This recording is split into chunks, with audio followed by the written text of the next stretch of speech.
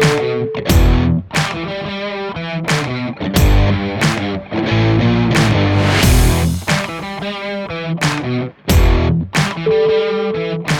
and welcome to the Track Talk podcast. It is 2022. Happy New Year to the listeners. Jay and Charlotte are here. Happy New Year to you guys. Happy New Year, Happy New Year to everyone listening. Thank you for joining us. What a year 2021 was, and what a year 2022 could be. I feel like we're at a very good time now in the history of Formula One, and I can't wait to see the new cars on track. Who's going to be world champion this year? We had a phenomenal season last year. Will it be as good this year? But we're not here to talk about this year. We're here to talk about last year. Too many years. 2021. Can't wait to get into it. That's quite the opening. I don't really know how to follow it. Hope everyone had a very happy holidays and a very happy new year. And yeah, let's get into this year, because I think it's safe to say this is possibly the best year of Formula One ever. Last year, not this year. Yeah. I mean, this year hasn't happened. No, we don't know what's going to happen. First few days in 2020. No, we will get to this year later on in the weeks and months as the season starts and goes on, and Bottas becomes world champion. I can hope. No, well, silence. By Charlotte's logic, if this is the best season of F1, then Fernando Alonso is champion because he begins with A. What? Well, if the season was to end right now, Fernando Alonso would be champion. Oh, alphabetical, I see. Yeah, come on, people. I know it's early in the year, but I need you to be sharper than that. Come on. I'm sorry. This will be a two-part season review from 2021. In part one, which you're listening to right now, we'll be talking through some of the storylines of the season. And in part two, we will, of course, be talking about the titanic title battle that was between Max Verstappen and Lewis Hamilton, which Max won in rather controversial circumstances, and we will be doing the awards for the seasons, running through all the teams and all of this lovely stuff. Let's start with Daniel Ricciardo. He struggled, didn't he? Charlotte, go on, start us off. You're a Danny Rick fan. He struggled. Yeah, I mean, it was no secret that he found it challenging. And, you know, before he joined McLaren, everyone was predicting that he would come in and dominate McLaren. Lando would be on the back foot. And then he would have to kind of, you know, show Lando the ropes of like all his experience and all this stuff. But actually, with the other way around, Lando was very dominant and Daniel was always a little bit further behind. But I would like to say that although it wasn't the best start to his season and not as good as he was performing potentially in his second year in Renault, he was still finishing within the top 10 and even the top 9. I think 8 out of 10 races he was in the top 9 by round 10, which actually is a very good, and he's still bringing important points back to the team. But I'm going to let the boys, you know, continue their opinions on it, and I'll come back because I've got more to say.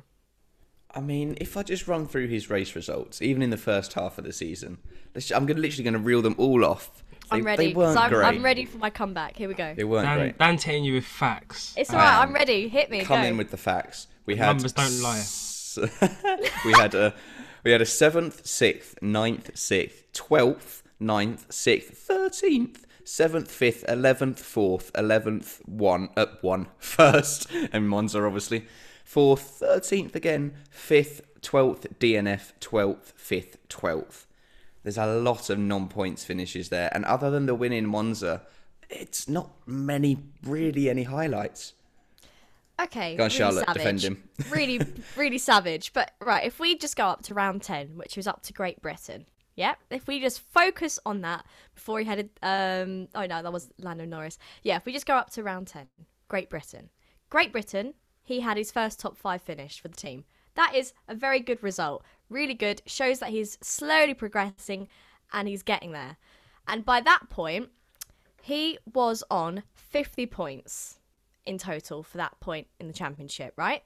If we compare that to his first year in Renault, so finishing the 2019 season, he finished with 54 points. And we weren't even halfway through the 2021 season and he was on 50. So I think everyone was putting a lot of pressure. I had a lot of opinions on Daniel Ricciardo, when I really do think that is very unfair. Yes, he wasn't performing anywhere near Lando Norris, but he was still having consistent point finishes, unlike other drivers, and, you know, helping McLaren stay P3 in the Constructors' Championship at that point. So I think Daniel was doing a great job. And obviously, Monza, he showed everyone that he never left. He was just, bit to the side, as he said. I mean, we're going to speak a bit more about Lando in a minute, but just before Jay jumps in those races before Great Britain, Lando only finished outside the top 5 once. It's the same car, same team. Just going to leave that there. But we'll talk about Lando a bit more later. Go on, Jay. Do you know what? I'm going to somehow fall in between you guys in terms of opinion, in terms of strength of opinion. Because on the one hand, you can say, what Dan just said. All those times he didn't score points, didn't finish in the top 5, was destroyed by Lando in qualifying, race results. Arguably, cost McLaren P3 in the Constructors' Championship. Arguably. Because when you look at how well Carlos Sainz done, and I'm sure we'll get into him later, joining a new team. But at the same time, go on, Charlotte. I was just going to say, the first half of the season, Ferrari weren't that dominant. Especially if we look at France. What a shocker. They both finished outside of the top 10, whereas both McLarens were very cushy, I believe, in the top 6 at least. But so surely they should have wrapped the constructors up. Yeah. We'll talk about the latter half of the season later, I'm sure. This is going to be an episode full of arguments, I can tell. Someone's got to defend them. I love the controversy. I live for it. Well, I just think if obviously Daniel was a bit closer to Lando, McLaren are probably P3. I mean, I know that he's had some bad luck at the end of the year, but probably P3. But then on the other hand, I do think Ricciardo's reputation coming into McLaren probably made it a lot harder for him, and he was probably scrutinised the most of all the other drivers who moved teams. I think everyone sort of thought with Carlos Sainz moves teams, he's going to the Clerk's team. Ferrari's the Clerk's team. They kick that out. Sainz probably won't do much. Whereas like Ricciardo, he went in, everyone thought he's going to be the main man at McLaren. He's going to be the one who propels them back up to the top step of the podium, and I guess he was in the end. But he's going to be the main guy there, and Lando's going to be he's going to be the second driver, essentially. But it couldn't pan out any more differently, and I think it's not really Ricciardo's fault. It's just that because he's been so good before, where he won, 7 races before this year, went to Renault, destroyed Ocon, and beat Hulkenberg at Renault, so he made it a lot harder for himself, and the expectation on his shoulders was a lot higher compared to the other drivers. So I do think people were obviously a lot harsher on him than they probably maybe should have been or were deserving to be, but then at the same time I don't think he was good enough to warrant as much praise or as much defence as Charlotte has given him. Oh. Ouch. That one stung. I don't really. It's a bit like, oh, okay. Well, yeah, I have to say his qualifying performances this year were extremely disappointing at times. There was times like the Monaco Grand Prix, we thought, oh my god, he's had a win here. He's been so dominant when he was in Red Bull, and I believe he was 13th or 14th, somewhere around that area. Wasn't he knocked out in Q1 a few times as well? Yeah. He was. He got lapped by Lando a couple of times as well. Just think you can't be knocked out in Q1 in a McLaren, which is the 3rd or 4th best car. Should be in Q3 probably every weekend or every race weekend. But just to clarify, go on, Charlotte. Sorry. I was going to say there were other drivers who were struggling as well. Perez didn't start that strong at the start of the season. Alonso was struggling to get back into it. Carlos was. To be honest, Carlos actually was one of the best to get in the Ferrari and kind of get the ground running. He was the best adaptability-wise. But I've got to say, though, once again, although he had some not very good qualifying performances, he still, in some races, was able to kind of get back up on the grid, get into the top 10. And yeah, even if he does finish P9 or P10 or something, at least he's still showing that he's able to cut through the field. Yes, you're going to say that the machinery warrants that, and all these kind of arguments. I understand. But I do think that you have to cut the guy some slack. I mean, I like Danny Rick. I do like Danny Rick. I'm not going to sit here and say I don't like him. Is that I think he's Dan? pretty Sorry. impossible to like. I've got a big question. Do you like Danny Rick because you have the same name as him? No, that's nothing to do with it, actually. He's impossible to hate, isn't he, Danny Rick? He is impossible to hate, but then again, to bring up the facts, 9 non-point finishes all season. Lando only had 2. We had that Mexico, Qatar, Brazil triple header towards the end of the season. He didn't score a single point. Yeah, that was painful. It's just, I don't know. 2022 will be interesting because we can cut him. We cut lots of drivers' first season slack, so we can cut him that. But there's not really any excuses heading forwards into next season. Agreed. Do you know what, actually, before I do say about what you just said there, Dan, imagine an F1 driver called Charlotte. That would be crazy. I can't wait for that. Anyway, yeah, so that was a really random invitation, but I was just Let's thinking get when women you were in saying Formula that. One. Yeah, and make sure they're called Charlotte. Yeah, otherwise I'm not here for it. Otherwise, we're not allowed in. Except Jamie Chadwick, she's great. Yeah, big up Jamie. Do love Jamie. Well, I think that if Ricciardo has a season as poor, is that fair to say? Oh my! Right, should I just take you back to the 2019 is season? Paul too strong? I would say that is very fair. No. I would say he was P8. P8. Hold on. Is Paul fair? He had less points this season than last season. You know what? I would say that P8's that Paul's fair. I'll say disappointing. Charlotte looks fuming.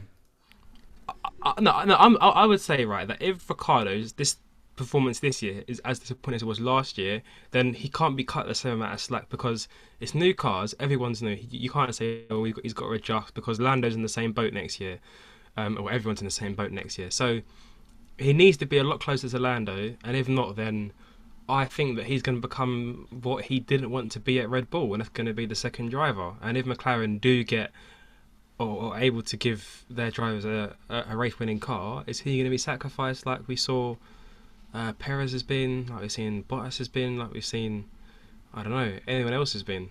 Is he going to become that second driver and he's going to be the understudy to Lando to help him win the title? To answer that question, I do not know, and I guess we will only have to wait and see. It's hard to say. People are saying that for the 2022 season, that Lando could be fighting for the championship, which would be interesting because that's my thing. I'm like, tasty. Well, obviously with the new cars, that's what people are hoping, is that it's not just a two-man race for the title. They hope that it's going to be a few more people involved, which would make it way more exciting and be great. But we will see. But I would just like to quickly go back to Daniel's points at the end of the seasons. So 2019, first year in Renault. If we look at that, that's 54 points. From the year previous, 2018 Red Bull, that's 170. Now that is really bad, okay? That's really bad. Then we go to 2020, and he had a couple of podiums. He had quite a few top 4 finishes, I think, and he had 119. Now, with the way you're slandering Daniel Ricciardo, right, and saying how poor, how many out the points, DNFs, and all these kind of things, right? He finished the season on 115, which, if we actually think about it, isn't that bad. He's in a much quicker car. How many did he score last year? 119. And he's got 115 this year. And 4 less. Last year there was 17 races. This year there was 22. Yeah, okay. But if we're going back to his first year at Renault, he's on 54 points. Yeah, but that is the car. That Renault car was diabolical. But I don't care. We're still looking at him, okay? But he's on 54 points. He's doubled that easily into this year. And he had a lot of bad luck. There was one race that he was doing really, really well in towards the end of the season. I'm trying to find it now. And he had to DNF, and that really did make me sad because he was doing really well. Where was it? There we go. Brazil. He was looking really strong. I think he was in top 6, I want to say. He was looking strong, but unfortunately he had to DNF the car. So then that makes his points tally look worse. And then Lando, also for McLaren, had a bit of a shocker and only finished P10. So it's not just factors down to his driving. I think he also had some bad luck. Such thing as Hungary as well. He was 11th, and I don't know. I mean, I hate to be that guy, but he did only score 2 more points finishes after Russia, and Russia was not near the end of the season. But okay. Russia, he was P4.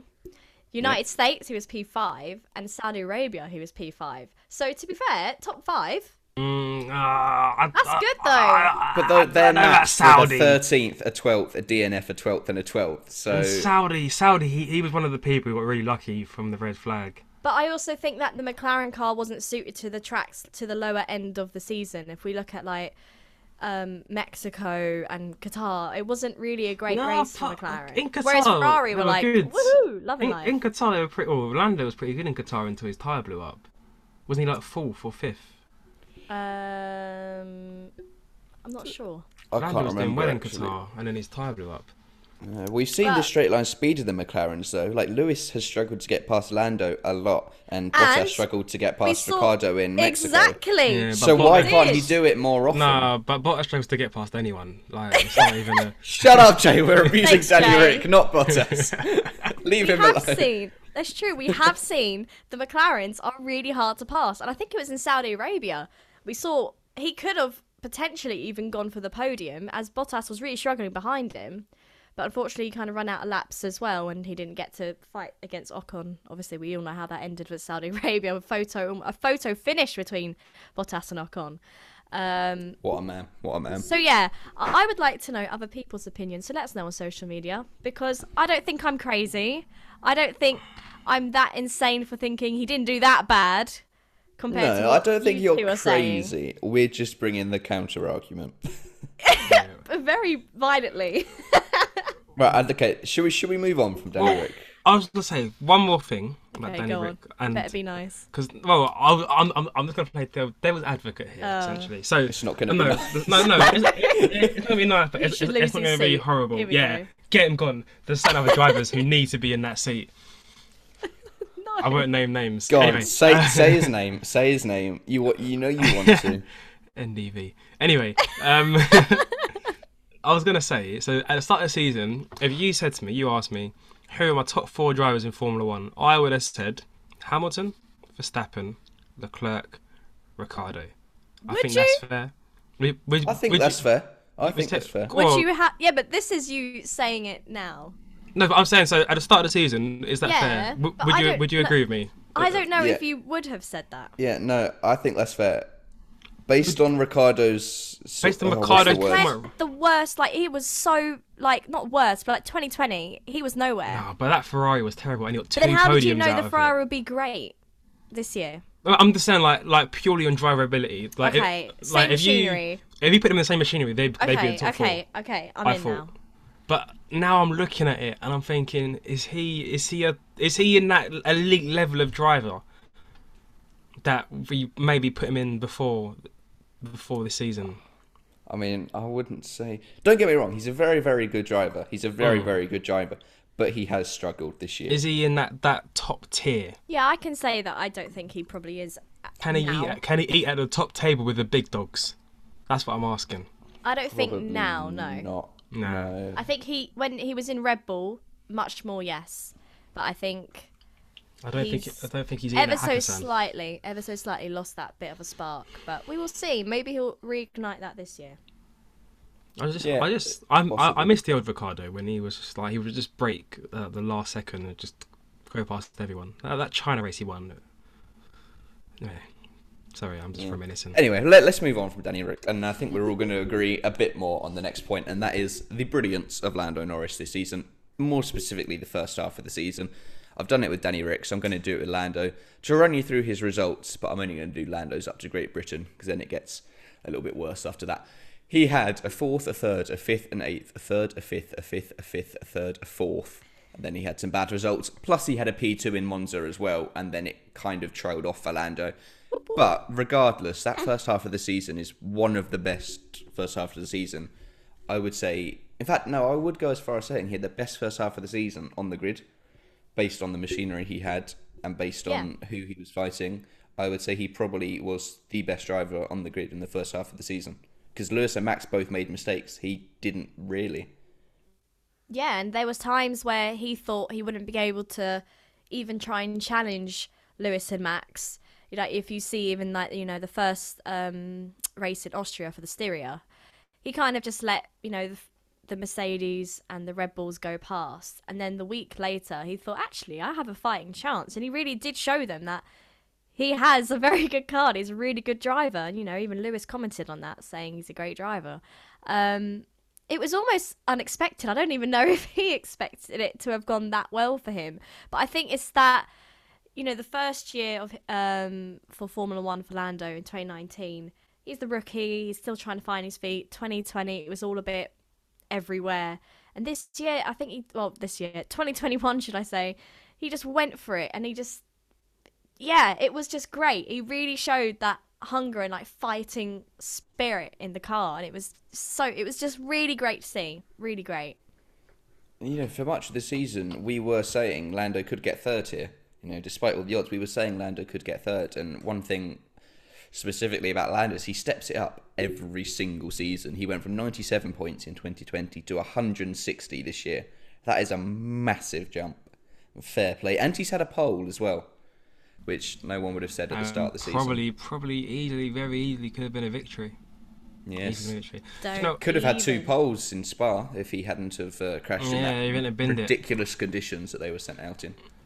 Do you know what? I was just saying to you guys about elite level drivers and saying how Ricciardo's probably lost his space at that table. Well, I think the space he's vacated has definitely been earned by Lando Norris, especially up until sort of like September this year. He was ridiculously good, and it kind of got to the point where you sort of expected him to be sort of P3, P4. Like you sort of look, you see, Max Lewis first, second, and then you'd be like, oh, Lando's third, and it wouldn't be surprising. It wouldn't be like, oh, like he's beating Bottas or he's beating Perez. You just sort of became the norm for him, for Norris. And I think Carlos Sainz leaving McLaren is probably one of the best things that's happened to Lando Norris in his career, because that McLaren team is now his team.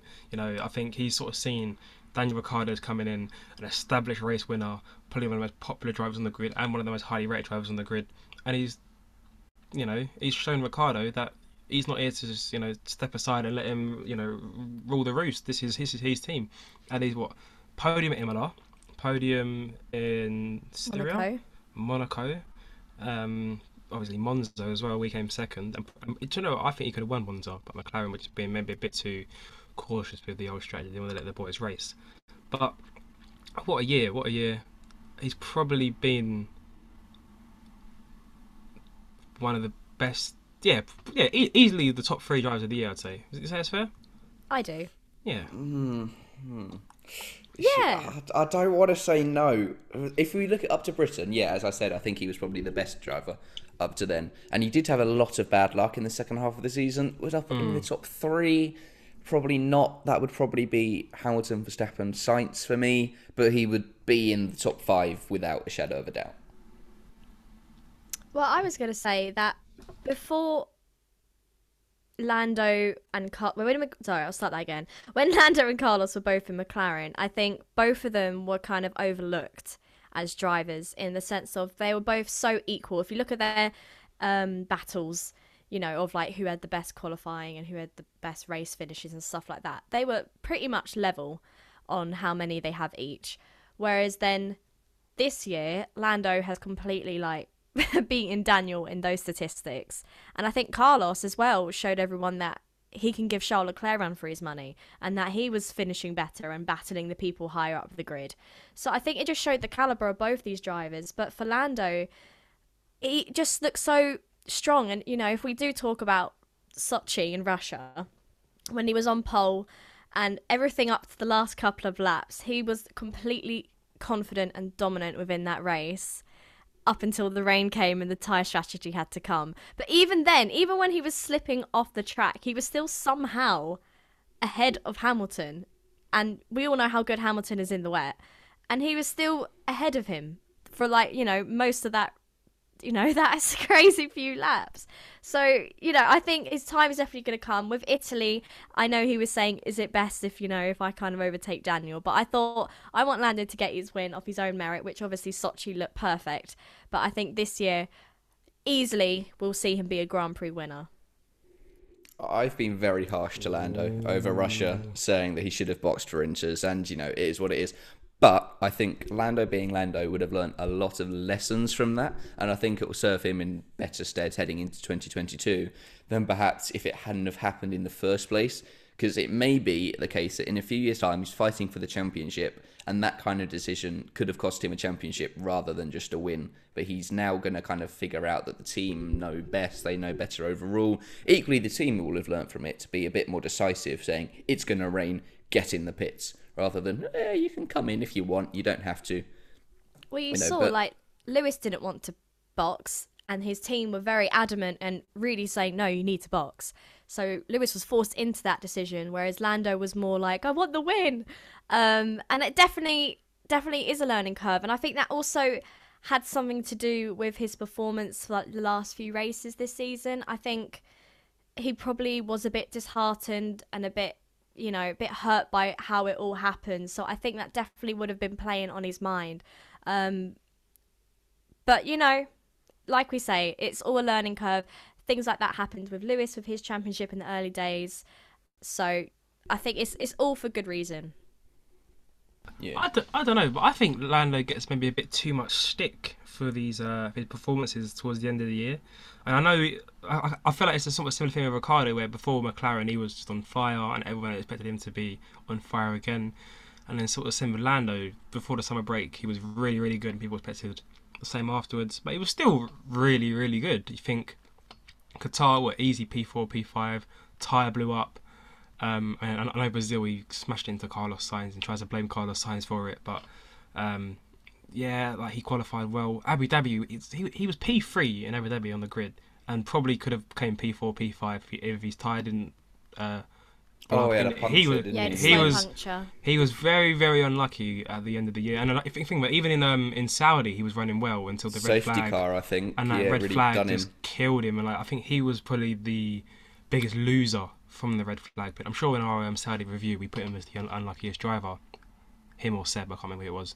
I think it was Lando for me, definitely. Yeah, I think we split between them. I think I said Seb, but yeah, like he was very unlucky at the end of the year, and he probably would have came P5 in the driver's standings if it wasn't for that bad luck. So I don't know. I feel like people are being a bit too harsh on him for the end of the year, and I think he should be very much congratulated for a brilliant year. And it wouldn't surprise me if he's a race winner. Charlotte's desperate to say something here. No, because I'm sorry, I just thought, I'm pretty sure in our previous podcast, you both were going, oh no, like Lando should be doing better. And I was the one saying how much bad luck he's had. So I feel like I'm very happy you've just said that, Jay, because I think the tables have turned. I think he had a lot of bad luck the last part of the season, but still, he was able to get back in the points. Yeah, it was just, a 1 point here and there for Mexico and Brazil, but at least he's still gaining a point, and it's not out of the top 10. So once again, I think that's still showing what an amazing driver he is and his capabilities. So yeah, just wanted to say that. I'm just happy that you guys have realised that I was right. Dan looks fuming. Dan looks absolutely fuming. No, I don't know. I'm not fuming. But it was bad luck. It's partly his own fault. But I mean, we're all How in is the puncture his own fault? No, the puncture's not his own fault. But equally, his performances weren't what they were in the first half of the season. I think in Brazil it was his fault. I think we can all agree on that. Yeah. Oh, Charlotte, you hesitated. Yeah. And I'm not taking anything away from Lando. He had a brilliant season, and he is unquestionably a brilliant driver. Let's move on from Lando. Let's talk about Esteban Ocon. He won a race in this crazy season. It's easy to forget. He's a race winner now. As I said it at the time, I can't think of anyone that deserves it more than him. And it was in a race with a lot of chaos. So he did get a bit lucky in that sense. But, he had to hold off Seb. He had to hold off, his teammate Fernando did a massive favour for him. But he ran a race at the end of the day. Like, fair play, Ocon.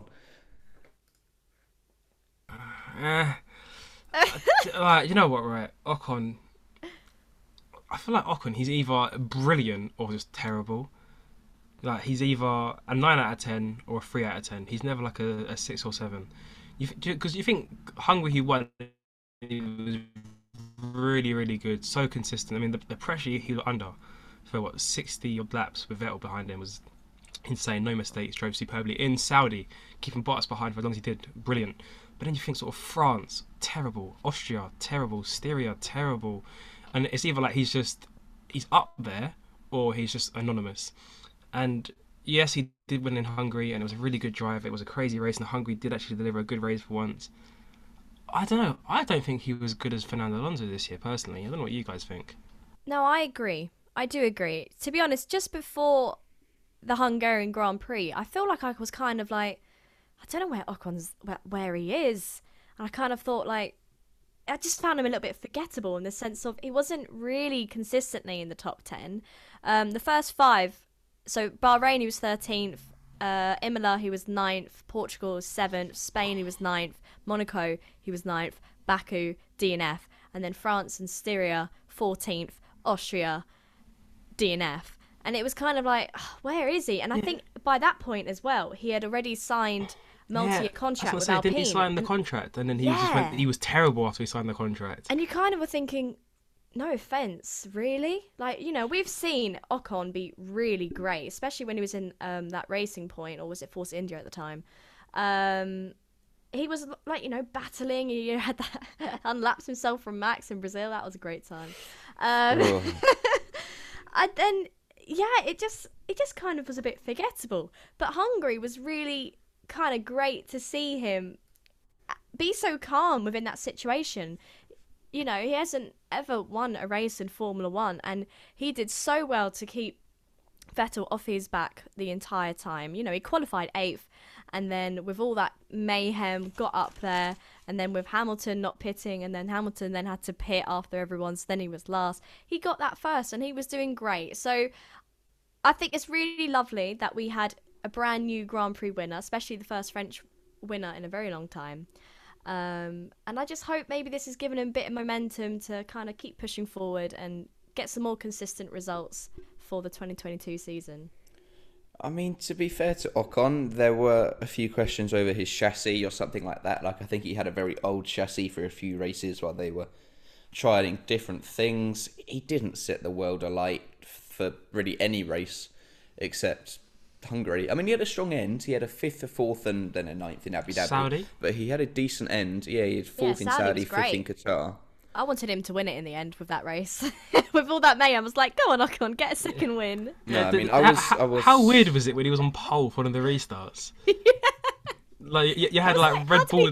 This is the race Michael Massey forgot he was in. He literally forgot he was there, and he was like, Hamilton was on pole, Verstappen second. And it was like, Ocon's literally ahead of both of them on the track, so what's going on here?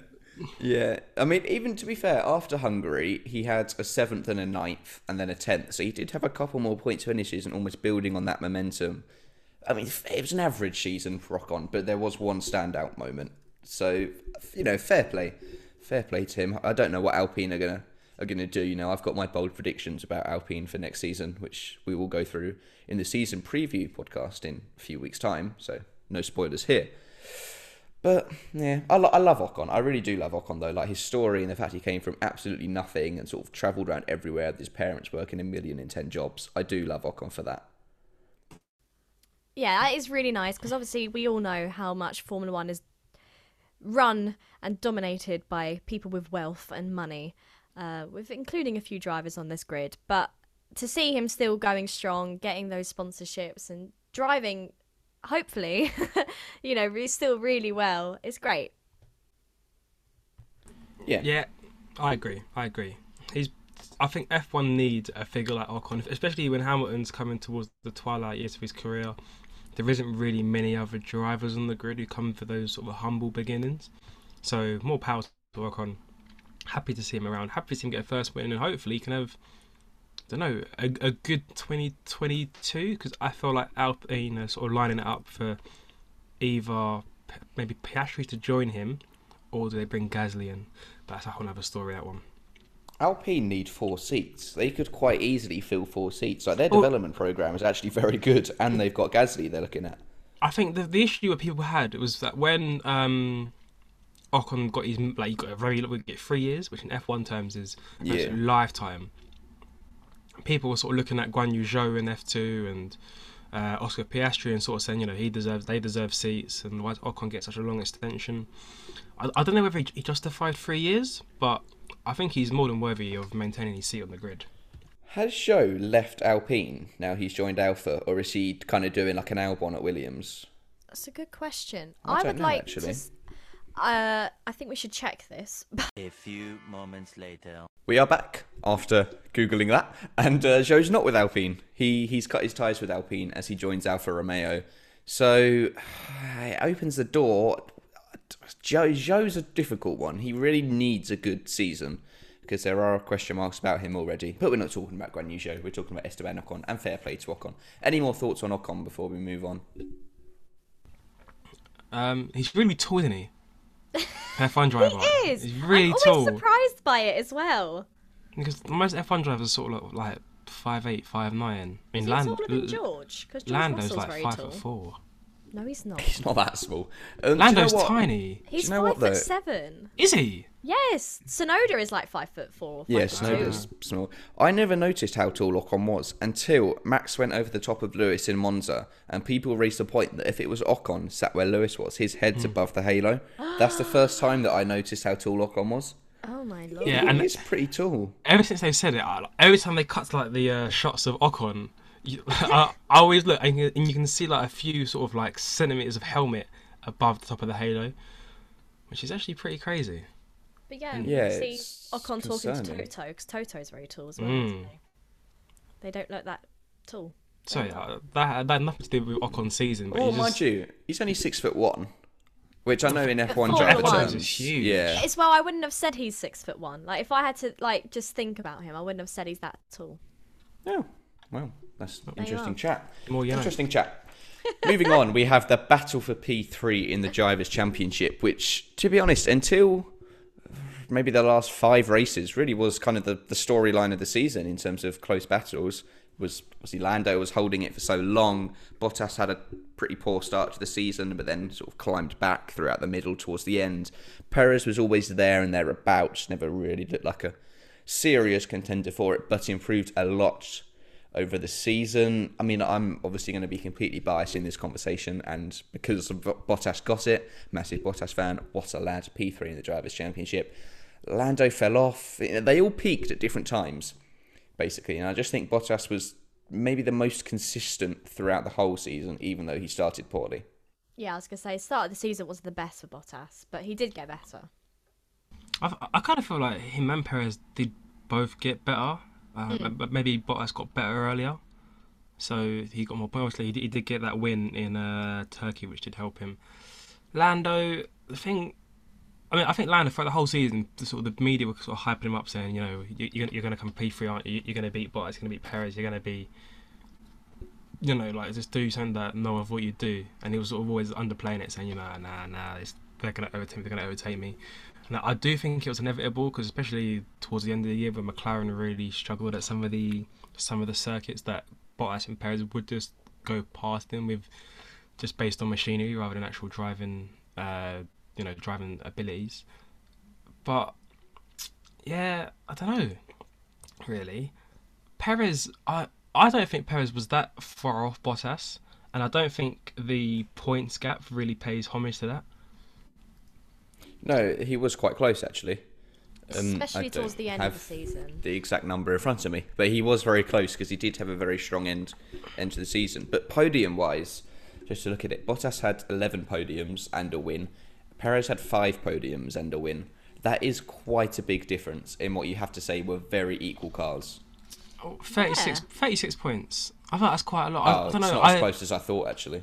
Yeah. I don't think 36 points really. What's the word? Is accurate in terms of the sense that I don't think Bottas was that much better than Perez. I don't think he was 36 points better than Perez. One thing I will say with my Bottas fanboy hat on here is within the first 5 races he had 2 DNFs, neither of which were his fault. Monaco definitely wasn't. I would say Imola Sorry. wasn't, but we'll get to that. Wait, get to what? Imola. 40-something hour pit stop. Surely we all know Bottas didn't park on the right part in the pit box. Yeah, according That to was all his Toto. fault. According to Toto, ridiculous. And he also had so many engine penalties throughout the whole year. It was ridiculous. He was getting sent to the back of the grid every race at one point. So I think, all things considering, he did do very well to get third. You know, he is no Lewis Hamilton. He's no Max Verstappen. Can I But just I love add, him. actually, something about engine penalties, Dan and Charlotte? In Russia, why did they give him that? Why did they give him the new engine to put him back with Verstappen for? That literally, I never honestly- understood that decision, because if anything, No. you're making it easier for Verstappen to get past him. Where if Bottas started, I don't know, say, where did he qualify? Sort of P6 something like that in Russia, Fifth or sixth. because it was quite a mad Yeah. qualifying, wasn't it? When like Russell was up there and Sainz and Yeah. was on pole.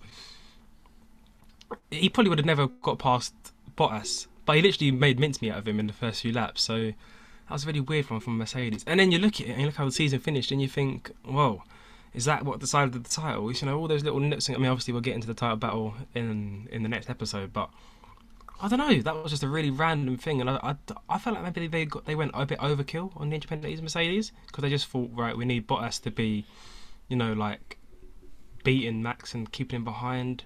And we all know Bottas's, sort of main best attribute isn't coming through the field like Hamilton can do, like Hamilton showed in Brazil. Bottas isn't going to be able to cut through the field. Although Italy did do well too. Thank you. But it isn't what he's really known for doing. So I just think giving all those engine penalties really did hurt him. I don't think they played it best strategically.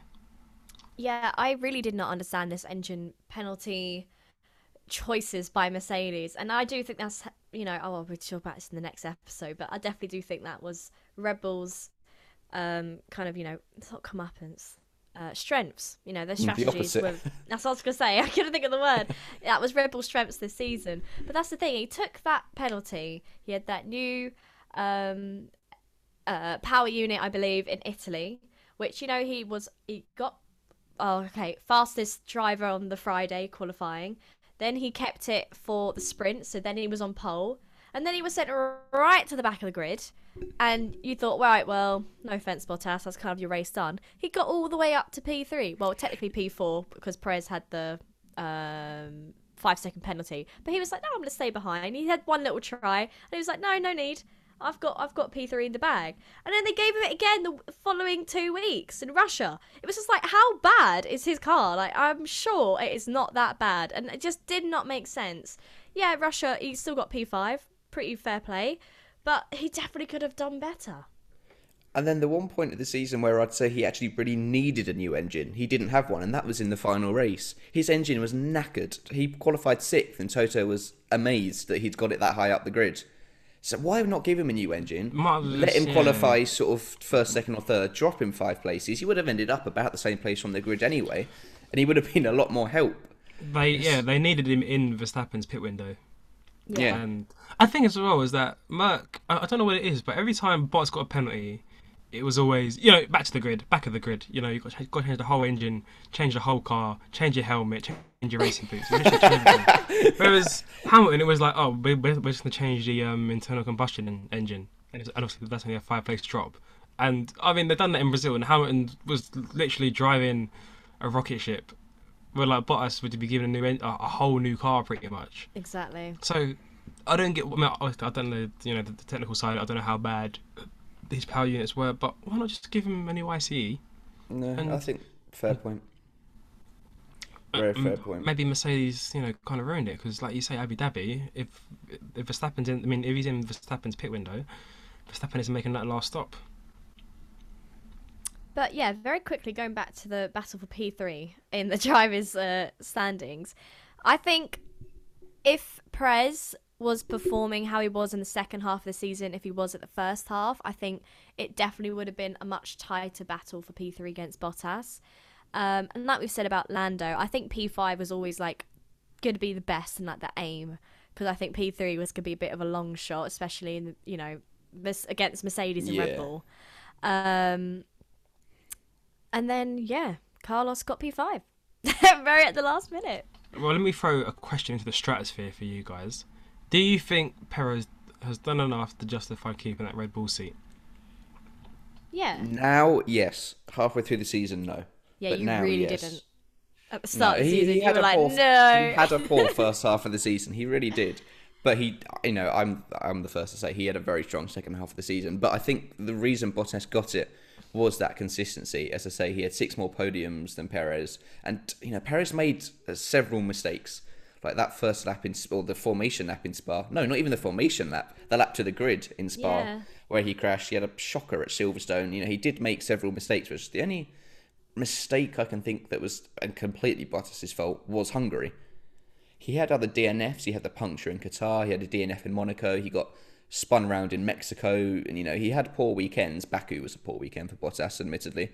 But the only real mistake was that crash in Hungary, which I think really is the difference. He was just that little bit more consistent, which allowed him to have P3. Dan, as a Bottas fan, how would you rank this amongst these other seasons with Merck? Because this was his 5th year. Where would you put it? Okay, so I would put... I'll rank them in order. I'll put 2019 as first, because I think he got 4 wins that year, and he came back after a shocking 2018, which I would put last. So he got 2019... 2020, No, 2019, 2017, 2020, 2021, 2018. So I'd put it second last. Okay. But at the end of the day, he knows he's leaving the team. So he doesn't really care. He does care in his head he cares, but realistically, I think at that point he was racing for Lewis rather than racing for Mercedes. But then I think towards at the start, even at the start of the season, he was still well off it. And at that point, He was unlucky though. No, but you think sort of Spain, nowhere. Portugal, Hamilton breezed past him in Portugal. Do you remember that? Spain, he was third. No, but in comparison to Hamilton and Verstappen, he was nowhere. And do you know what it is? I'm talking in comparison to the leaders. There was some minor grumblings at the start of the year that maybe Bottas could get into the fight with Hamilton and Verstappen, and most of those were coming from me. Yeah, it was all done on Twitter. But in comparison, I just think that this year the gap between Bottas and Hamilton is probably the largest it's been during the whole time at Mercedes. And I don't know if that's because Hamilton went to a new level because he's been pushed by Verstappen, or Bottas fell off, or maybe a combination of the both. But I don't know. I think Bottas has had a very, very average year. Yeah. Okay, fair enough. Let's move on. Carlos Sainz. Let's chat a little bit about Carlos Sainz because, as I think I said this in the last episode, he's my driver of the season. Spoiler alert for the awards. I think he was absolutely superb. I think he's unbelievably underrated. I actually really like the guy. He's shot up my favourite drivers this season. What a season from Carlos. New car, adapted so well. He's so fast. Brilliant. Before we really get into it, I want Jay to do his Carlos impression because he did it earlier and it really made me laugh. So go on, Jay. There's all the pressure now. People are actually listening to it. Hello, guys. My name is Carlos Sainz. You need to say sorry. Say sorry, guys. That's. Sorry, guys. Sorry, guys. Lando. Ferrari. Vamos. Anyway, go on, Jay. Onwards. Well, anyway, onwards and upwards. Carlos Sainz is criminally underrated. I think that is the word. He is criminally underrated. What he's done in this year has been nothing short of amazing. I think about 4 podiums, is that right? Abu Dhabi, Monaco, Hungary. He had that one that he wasn't on the podium for as well, didn't he? That was Hungary.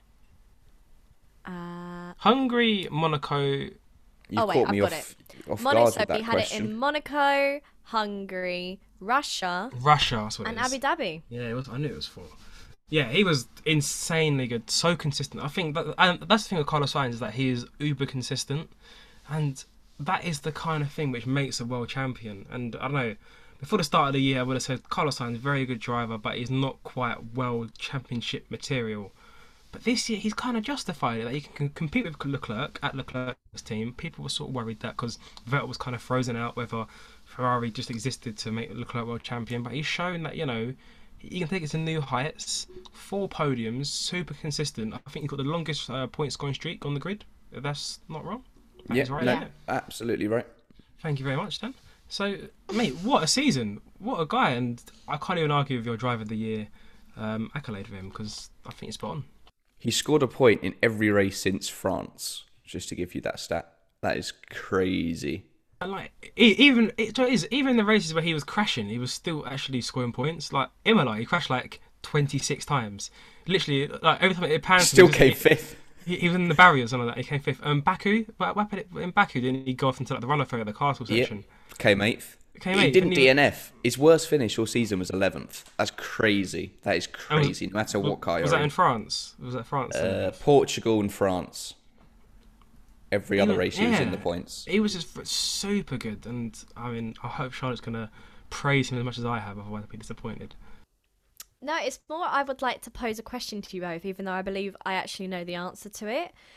Obviously we've spoken about Lando Norris and we've spoken about Carlos now, but I would just like to know, would you rate Carlos to be better or a higher driver than Lando Norris? Obviously, he did finish P5 in the Constructors, but he was quite lucky for the podium in Abu Dhabi, I feel. I would put him above Was he lucky in Abu Lando. A bit. Was He was really good, don't get me wrong. Because wasn't he ahead of Lando before Lando's puncture?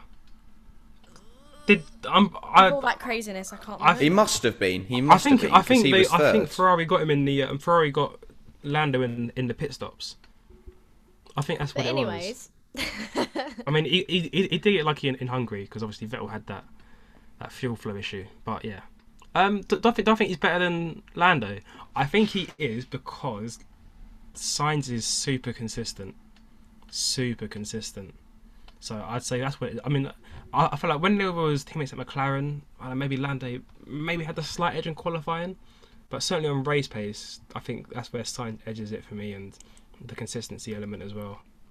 But let's say Ferrari were the quickest team last year. Sainz would have been world champion if they were like miles ahead because he beat Leclerc. Like he was best of the rest. But you could literally say Schumacher would have been world champion if that's had the quickest car. No. But he beat the rest of the field as well.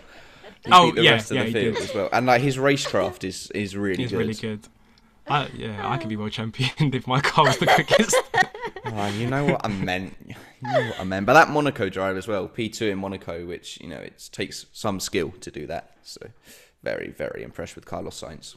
But yeah, I'm not slandering Carlos Sainz. I just want to know that question. But yeah, no, Carlos had an incredible season. Like we've said, he's had some amazing point finishes. Would like to say the same as Lando in the sense of podiums. He had 3 third-place finishes and 1 second. So that kind of was why I was thinking of that question, because if you want to say of their like highs, they're equal on the podium finishes this season, which is actually quite crazy. They both had 4 podiums. Yeah, it is actually. But yeah, obviously Lando was quite unlucky towards the end of the season. But that's the thing. Carlos, everyone thought once again Charles Leclerc would be beating him. I think even as a fun little segment on Sky Sports F1 on their their Grand Prix previews, they had Carlos and Charles Leclerc do the Mr. and Mr. challenge, and they both said that Charles Leclerc would finish higher in the driver's standings. And obviously that completely flipped. That did not happen. And I don't think anyone kind of would have expected Carlos to be as strong as he was against Leclerc, which, once again, like I've said earlier, just shows how good of a driver Carlos is and how underrated he is. Would it be my driver of the season? I'm not 100%, but yeah. Don't spoil it. No, I know. I'm just saying. I just think he's great. I'm really happy that he had such a strong end to the season and he was able to claim P5, because I think he's now kind of made a lot of people realise that he's one to watch. I'll say two quick points about Sainz before we move on. I think if Leclerc was still really good this year, which I think definitely shows that Sainz was just really, really good as well. Because it'd be a different kind of story if Leclerc was a bit iffy. And I know he had that sort of DNS at Monaco where he crashed in the Vaz in qualifying, but Leclerc was especially the second half of the season, Leclerc was ridiculously good. He was always sort of like best of the rest. He got that podium at Silverstone. Yeah. He almost had the win. He almost had the win. Yeah, that'd have been a really good win for Leclerc, to be fair. But Leclerc was still really good, and Sainz was just matching him, which I think really shows how good Sainz was, because Leclerc is no slouch whatsoever. He's probably one of the best young talents in Grand Prix racing. And secondly, this is more of an observation rather than a fact. Is it the fact that Sainz, when he gets a podium, there's always like a crazy story which just distracts you from the fact that Sainz is on the podium. So when you think about Abu Dhabi, last lap drama, Michael Massey maybe doing a bit of a madness, everyone kind of forgets Sainz was on the podium. Hungary, he was put to the podium because Vettel's fuel flow issue, and Ocon won the race, so no one's really talking about Sainz there. Monaco, maybe kind of spoke about because it was like his first Ferrari podium, but Verstappen won, reached the championship lead. And then Russia, because Lando almost won and then he lost it on the last couple of laps. So I just feel like maybe it's just because when he does have a really, really good result, there's just other kind of madnesses going on that people get distracted from the fact that he's just that good of a driver and he's always had to capitalise on a crazy race. And I think that is probably one of his biggest strengths, that when there is a crazy race, you can bank on Carlos Sainz being up there to take full advantage of it. Yeah, he really is forgotten. But I don't think he will be next year. I'm putting that out there. I don't think he will be next year. Finally, in this episode, we are going to talk about the Mercedes seat Of course, not Lewis Hamilton's. He's always had that. But the battle, was it a battle? I don't really know. I don't think it was. Between Valtteri Bottas and George Russell for that second Mercedes seat. We ummed and ahed, and then it was decided that George would have the seat and Bottas would go to Alfa Romeo. And it was all done in quite a nice way. Bottas' announcement was done beforehand. The team have been very lovely to him. Do you think that's the right decision? I think Bottas is actually very happy with how it's all worked out. And the fact that he's now got a multi-year contract, he's a bit more secure. He said to Toto, or he said in media that when he walked in, he said to Toto, if you're only going to offer me a 1 year, I'm not going to stay. I'll go somewhere else. And Toto basically said, that's all I can offer you at the moment. So Bottas made his own decision, really. I think it's the right decision. I think it's now the perfect time to bring Russell up. I think Russell needs a year or two with Hamilton there. Just to, there isn't probably a better teammate than Lewis Hamilton, not in terms of actually helping you, but in terms of just having them there to learn from. He's probably the best you can have, especially on the modern grid. So I think they needed to get Russell in, and now is the perfect time. And obviously it was going to be Bottas that got sacrificed. I don't think maybe Bottas don't have to justify being kept on. I think that's fair.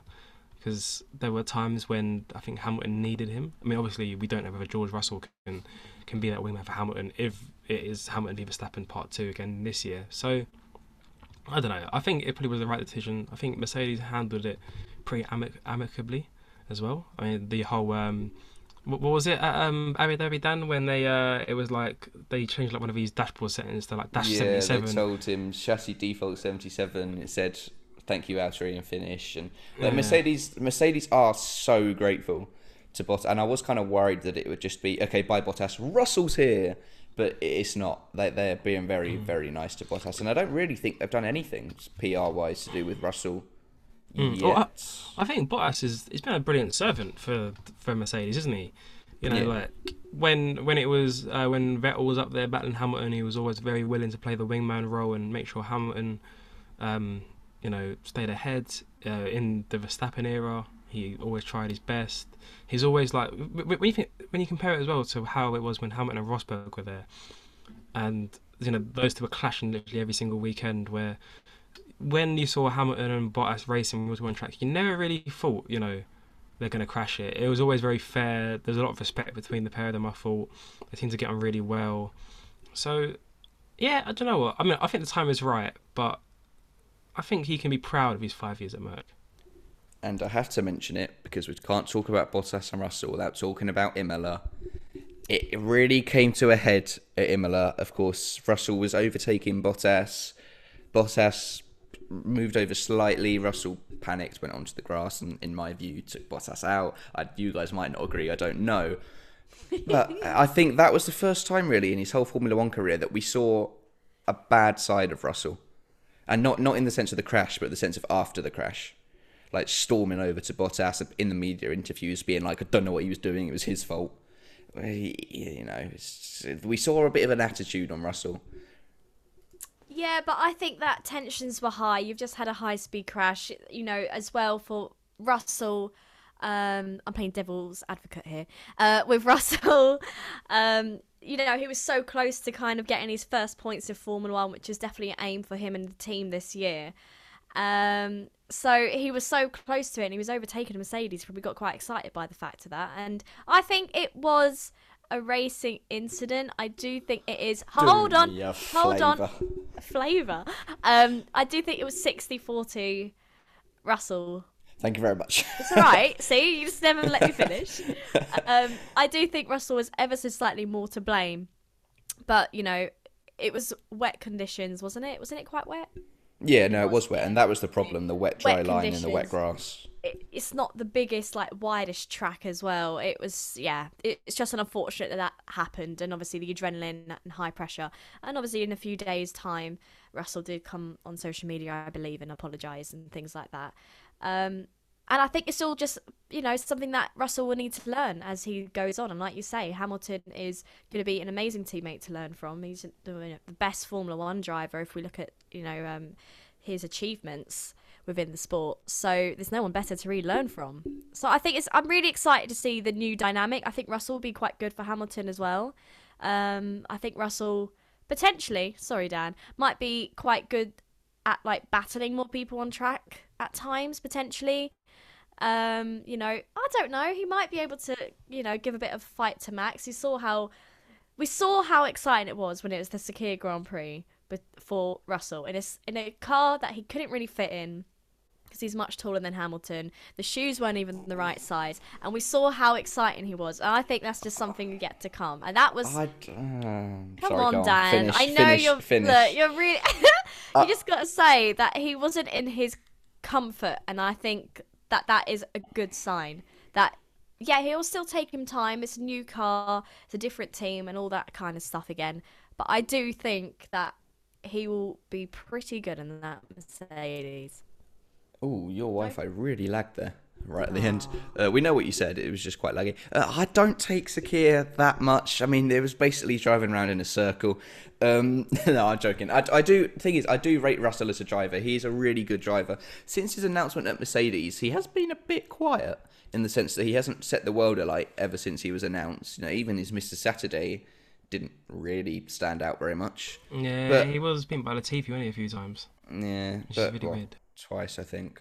But I am excited to see him, and also I just loved the absolute, there's no other way of saying it, shithousery by Formula One when they gave Russell Bottas in the Secret Santa video. And Russell bought Bottas like a coffee mug warmer, which I actually thought was a really cute gift. I was like, oh, fair enough. Because I think that Bottas is, you know, as I say, I think Bottas is quite happy moving to Alpha. So I don't think there's any bad blood between the pair anymore, which is nice to see. Yeah, 100%. Because the last thing you want is friction on the grid. Well, that's the thing. The media have been ramping up of like, oh, Bottas and Russell kind of thing. When actually in reality, it doesn't really seem that way. And I'm really excited to see Bottas in the Alfa Romeo. Like we said, it's a multi-year deal. He also will be kind of like the number one guy. He will be the number one guy in that car. So I think it's exciting for Bottas, and I'm excited to see what he's going to be able to do. Yeah, I dread to think what Netflix are going to do with this Russell Bottas drama, let alone the Max Lewis drama. They made Carlos and Lando look like enemies, for goodness sake. Like, I dread to think what they're going to do with this. But who knows? Does anyone have any points before we round up part 1 of the season review? Haas have had a great year. Yeah, they're really good. Aston Martin were terrible. Yeah, they were poor. I think there's a lot of hype with Vettel going there, and you know, Lawrence Stroll at the helm. But then maybe they're just saying it for next year or this year. Maybe this year they'll be the best team on the grid. That's one to keep an eye on.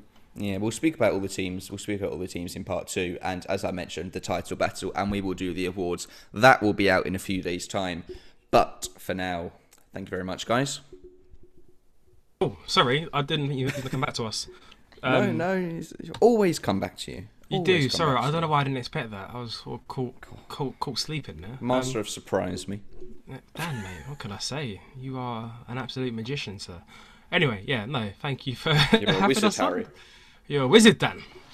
You are a racing driver, Dan. Oh, I love Harry Potter. It's great. Isn't it crazy? Like Dan Palmer, it's 2 racing drivers just in one. Who knows that? Let's wrap this up, guys. Let's wrap this up. Let's go. We'll see everyone in a few days' time. Thank you for listening. Goodbye.